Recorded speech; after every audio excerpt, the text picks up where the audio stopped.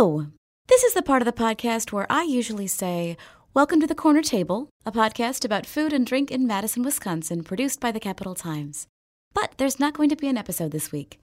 Instead, I wanted to tell you about something really exciting we've been working on. It is a new mini-series on the Corner Table called Making a Restaurant.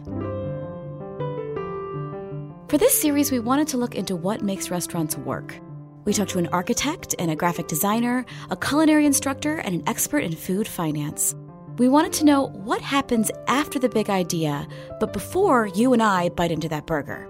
The beginning of a restaurant is a lot like a movie pitch in that it's, a little bit of this plus a little bit of that. I think people, we kind of like want our cake and eat it too, right? We want to have cheap food and locally sourced and, ethically raised. But the truth is that food costs more.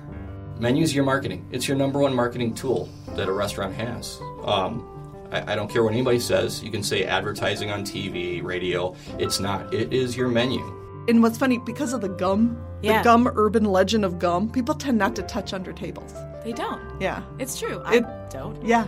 It's gross. Yeah, but putting felt, flipping the table over and putting two pieces of gluing felt there, it really helps the reverberation of the reflection off the floor. I have a vision for the bar is going to be, made out of silo siding. So that becomes part of the aesthetic that could then feed and inform logo color or menu presentation. And all of that goes into the branding. So there's a visual system that emerges.